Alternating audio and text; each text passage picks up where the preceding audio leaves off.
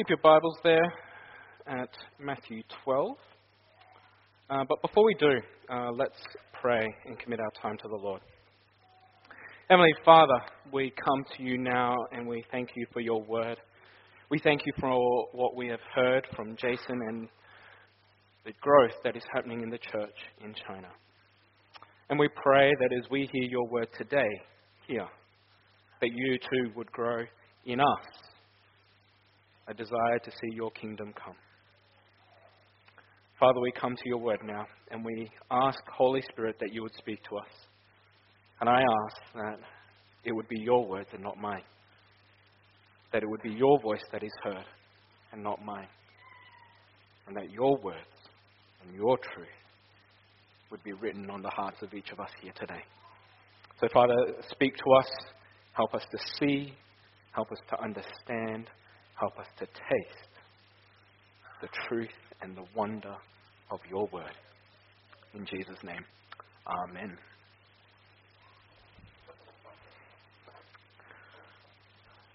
Are you a winner? Are you winning at life? I'm winning at life. It's the catchphrase that's gone around for the last few years. It's all over social media. And it's all over the place. I'm winning at life.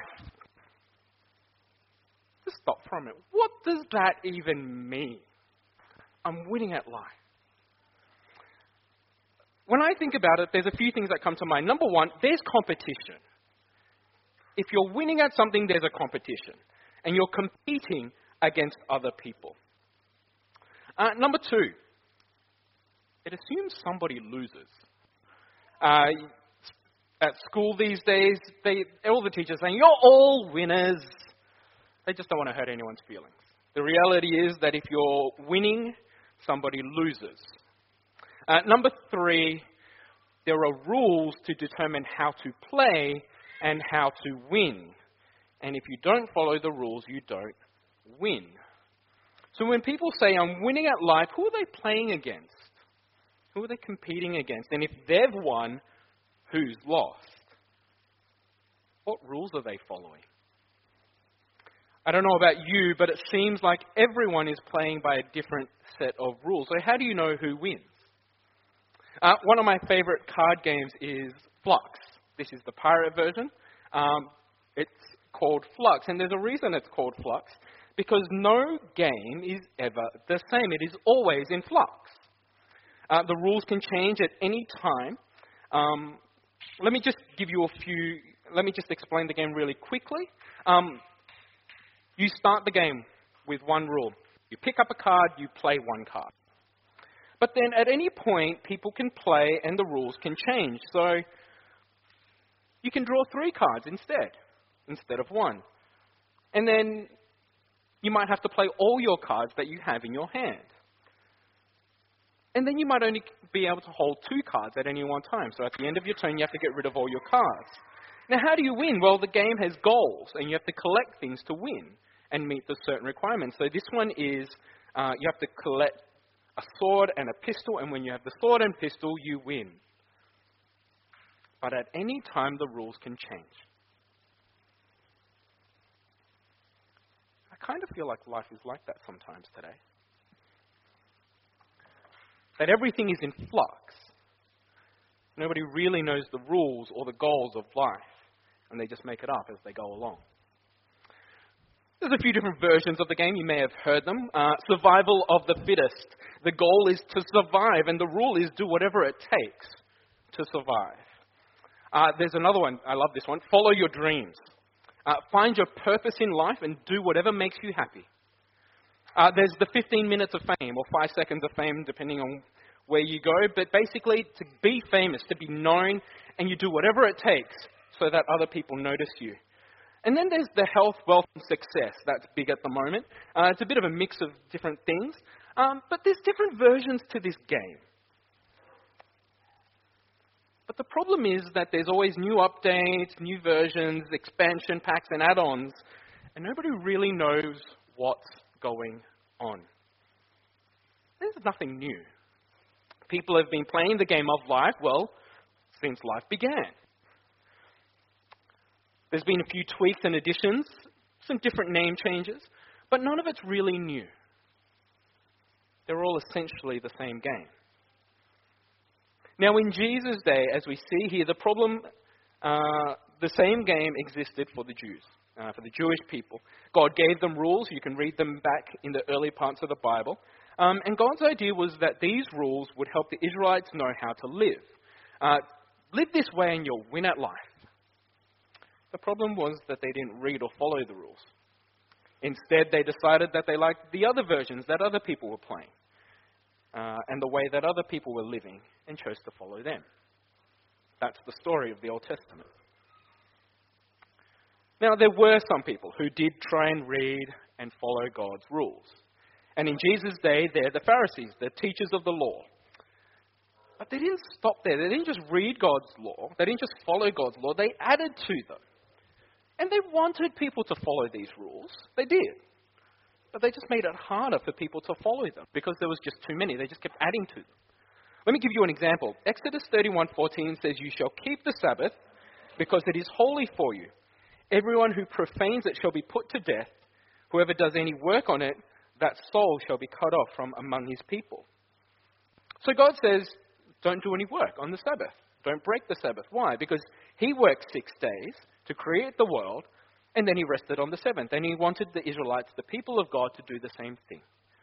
Now the Pharisees then said, well, what exactly is work? What does work mean? How do we define it? What do we consider is working and what is not? And so we come to our passage today and we have this example. The disciples go along and they're hungry, and so they pluck some grain and they eat it. Well, for the Pharisees, this is a problem. The Pharisees question Jesus. This is a problem for them because for them, this was working. This was reaping. They described it as breaking off grain from the source of life. And so that was working because you're demonstrating control over the environment. It's the same reason that they wouldn't climb a tree in case they broke off a branch. It might seem a bit silly to us. We hear those things and, well, that's a bit funny. But if you've been around in church for a while, how many times do you hear people say, read your Bible more, you should pray more, you should do this, you should do that? It's the same thing. How does Jesus respond to the Pharisees? Verse 3. He uses an example of David, one of their great heroes, and he uses this story from 1 Samuel 21. David enters the tabernacle, the place of God, the house of God, and he eats the consecrated bread, the bread in the presence. And it was unlawful for him to do. He wasn't allowed to do that. That was only for the priests. But the thing that Jesus wants to say here is the Bible actually doesn't say or criticize or judge David. It just says that he does it. Now, the Bible is full of judgment for other things that David does, but not here. And Jesus says, well, here's another example. You have the priest in the temple, and they have to work on the Sabbath. They have to make sacrifices. They have to bake the bread that David ate. They have to bake this bread and put it out on the Sabbath. But again, the Bible is silent, and they are innocent. They are guiltless. And so Jesus says in verse 6, something greater than the temple is here. This temple, this place where you come to worship God, where you follow God's law, where you follow his rules and you win at life, the center of Jewish life, Jesus says something greater is here. And Jesus says to the Pharisees, you've missed the point. You've missed the point of the law. The point of the law wasn't to make life harder for people. Verse 7, he says, if only you knew what these words mean, I desire mercy and not sacrifice. You wouldn't be making such a big deal about these things. You wouldn't be making the innocent guilty for no reason, because the Son of Man, verse 8, is Lord of the Sabbath. The Pharisees missed the point of God's law. Here Jesus says it's not about the sacrifice. It's not about how you do things. It's not about the way you do things. It's not even about following the rules. about something else. It's about mercy. What is mercy? What is mercy? Mercy is compassion or forgiveness shown to someone who deserves otherwise. Or in other words, unmerited, undeserved favour. Mercy is undeserved, unmerited favour. God's law was never about following the rules and getting them right. It was about mercy.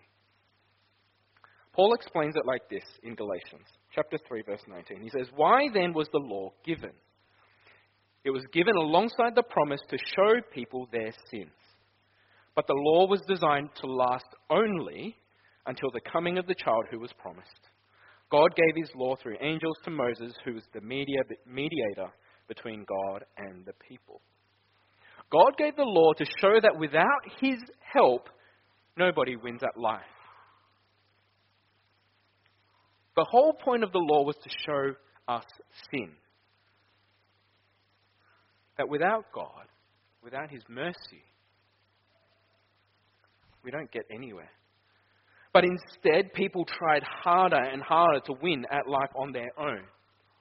God wanted relationship with his creation. That's why he created them in his first place. But the problem with sin is that people want to decide for themselves the rules to life, what is good and what is evil. And so God gives them the law. God gives them the law to prove to them that they can't do it. That no matter how hard they try and follow the rules, they can't do it. That he's the only one who knows what's good and evil, the only one who knows the rules to the game. But we keep trying.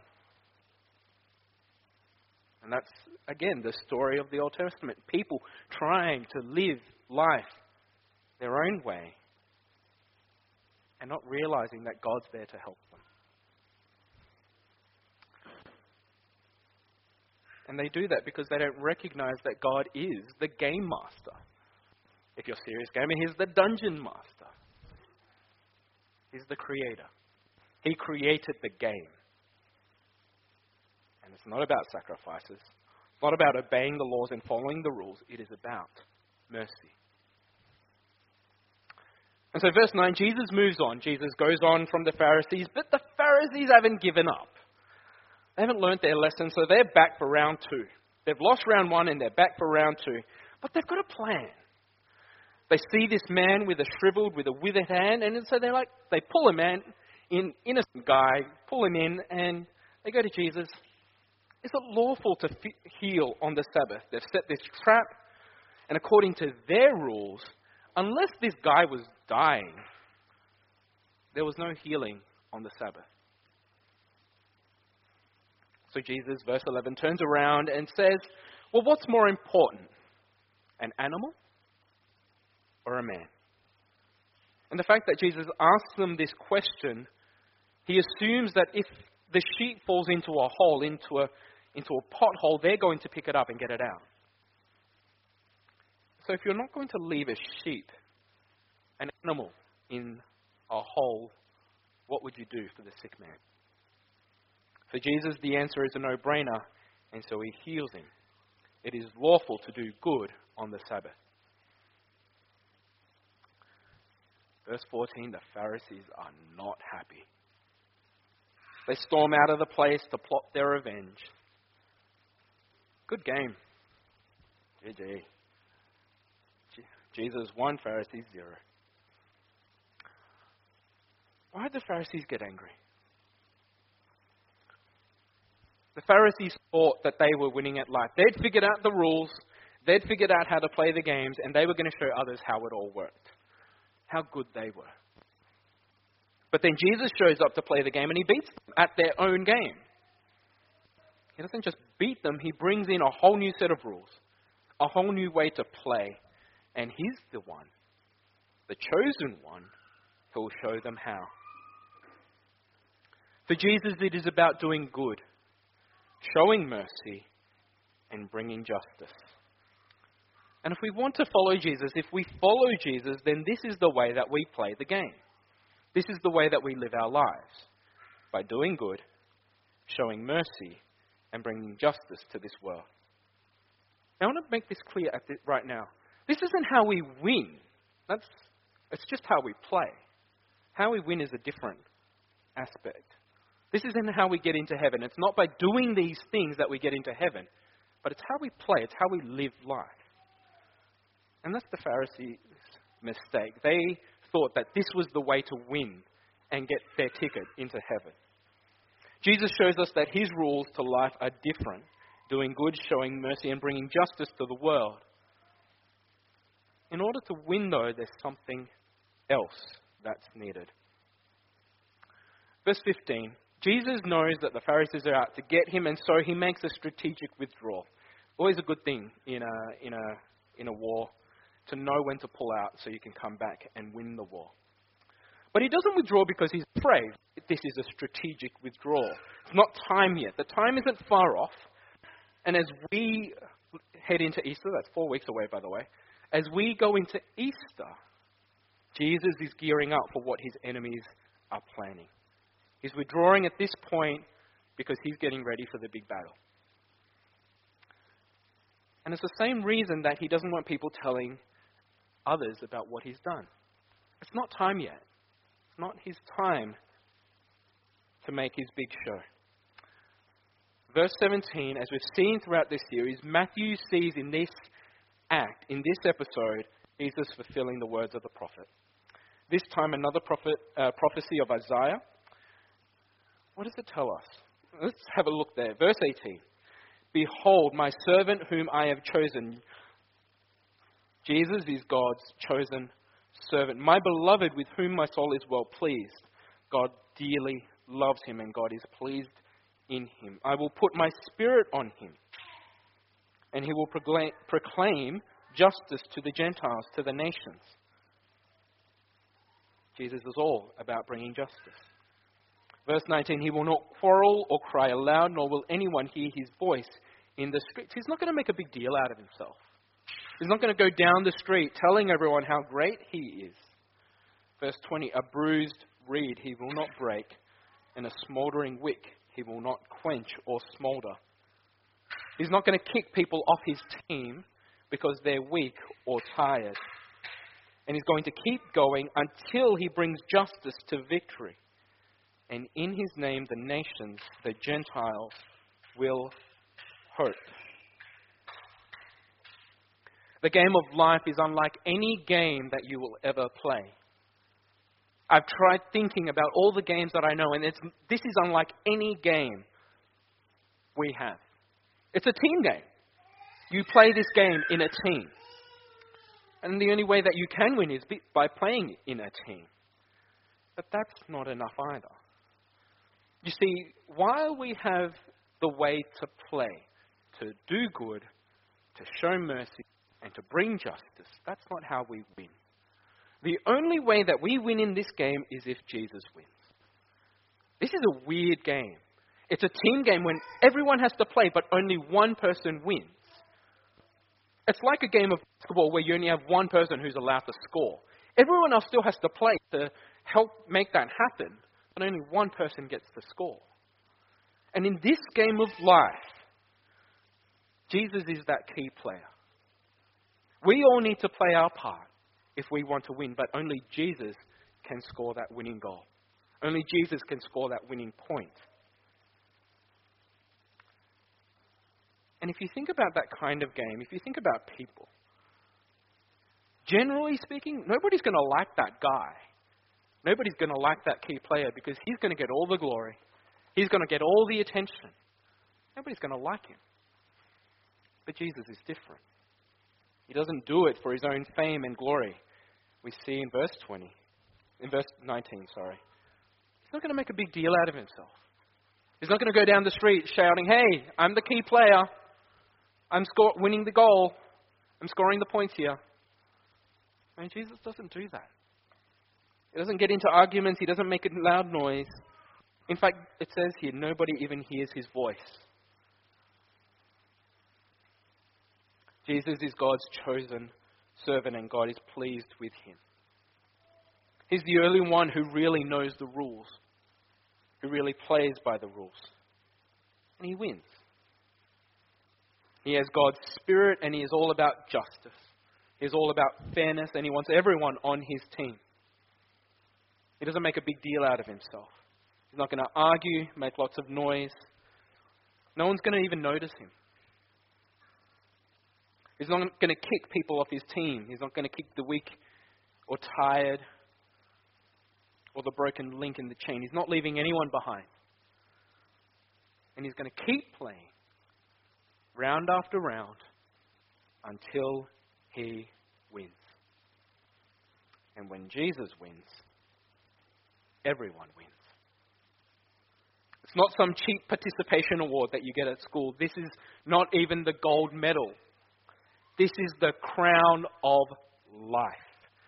James says, "Blessed is the man who remains steadfast under trial.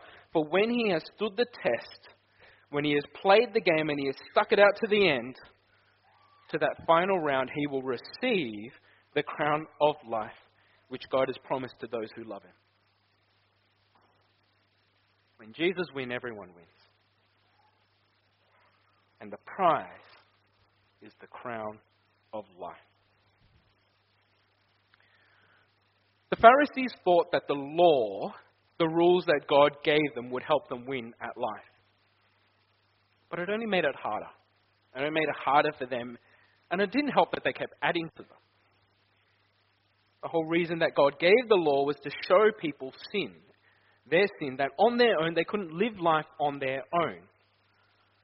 That they couldn't live the life that they wanted to live. They needed help. Help from the game master. The one who created the game of life. The Creator himself. And in Jesus, we're free from those laws because he's dealt with sin.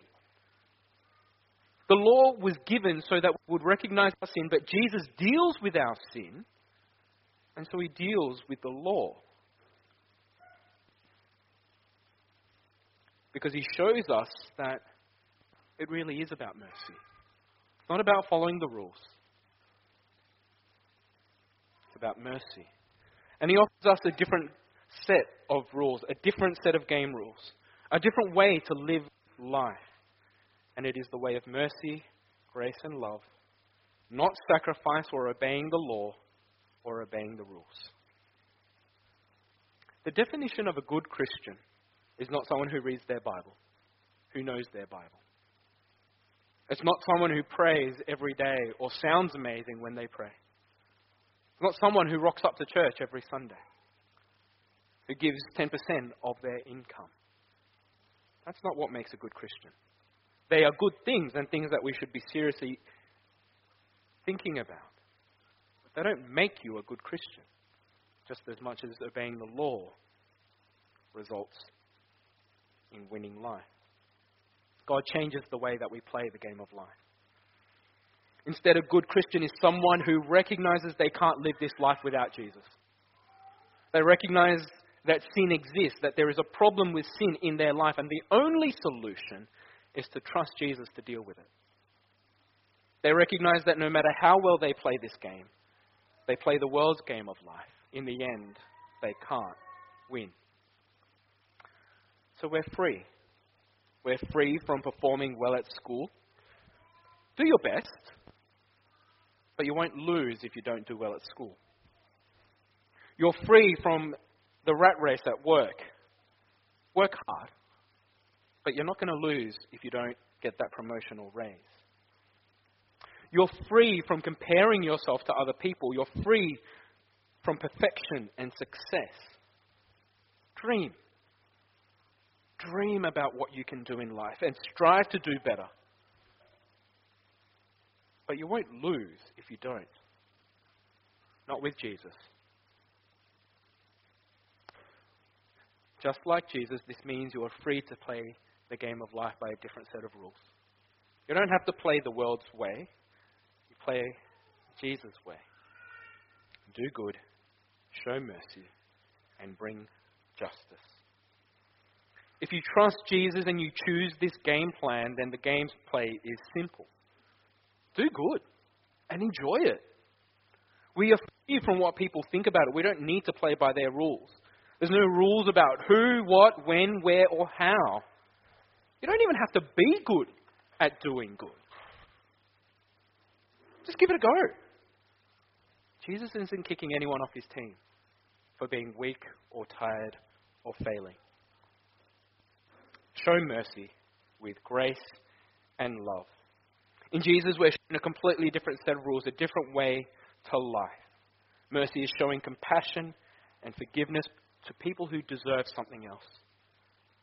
Undeserved favor.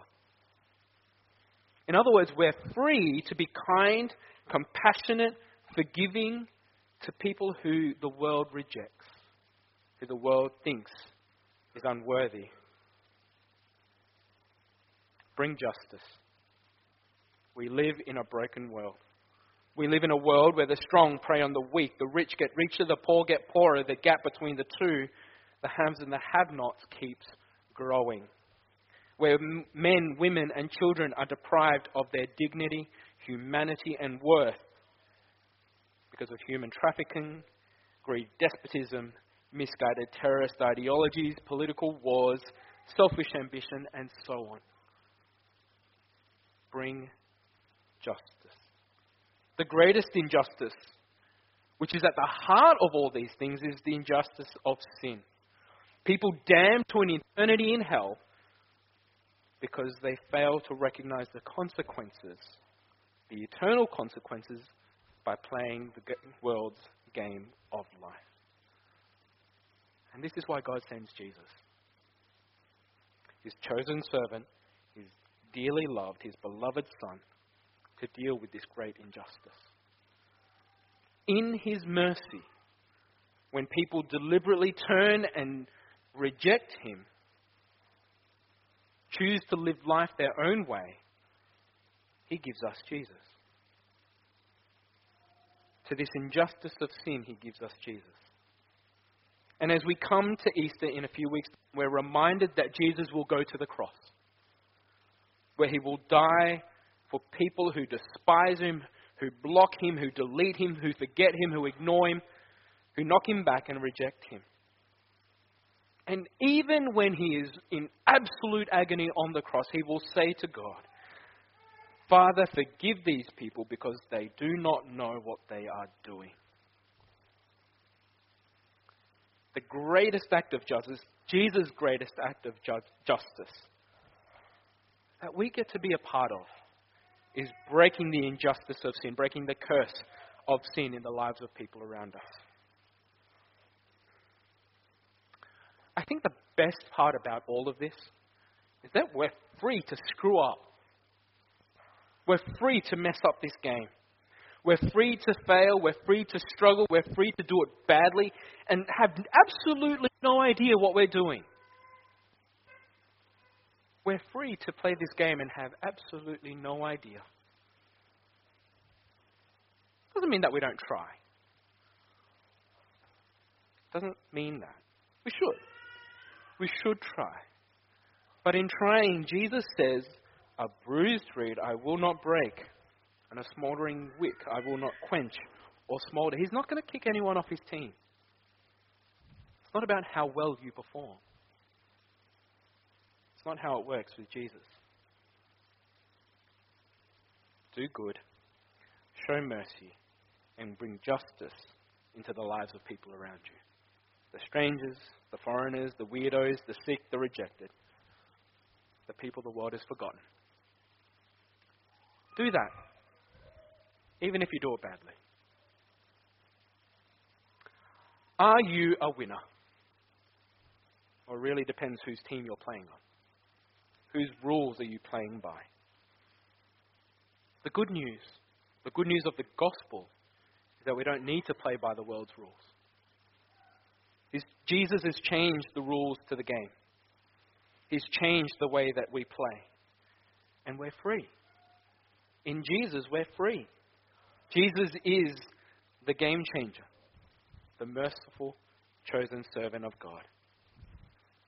And something greater than the temple is here. Something greater than any version of the game of life is here. And his name is Jesus. He's God's chosen servant, dearly loved. God is pleased with him. God's Spirit is on him, and he will proclaim justice to all, to everyone. He doesn't make a big deal out of himself. He's not going to kick anyone off his team. And he's going to keep playing. He's going to keep doing good, showing mercy, bringing justice until he wins. And if you're on Jesus' team, if you trust him and want to play his way, you're on the winning team. The good news is not only that Jesus wins, but we know he wins. And when he wins, if we trust in him, we win. So the question is, whose team are you on? Today, choose which team you'll play on. You're going to play with Team Jesus? You're going to play with Team World? As for me, I'm playing with Jesus. Let's pray. Heavenly Father, we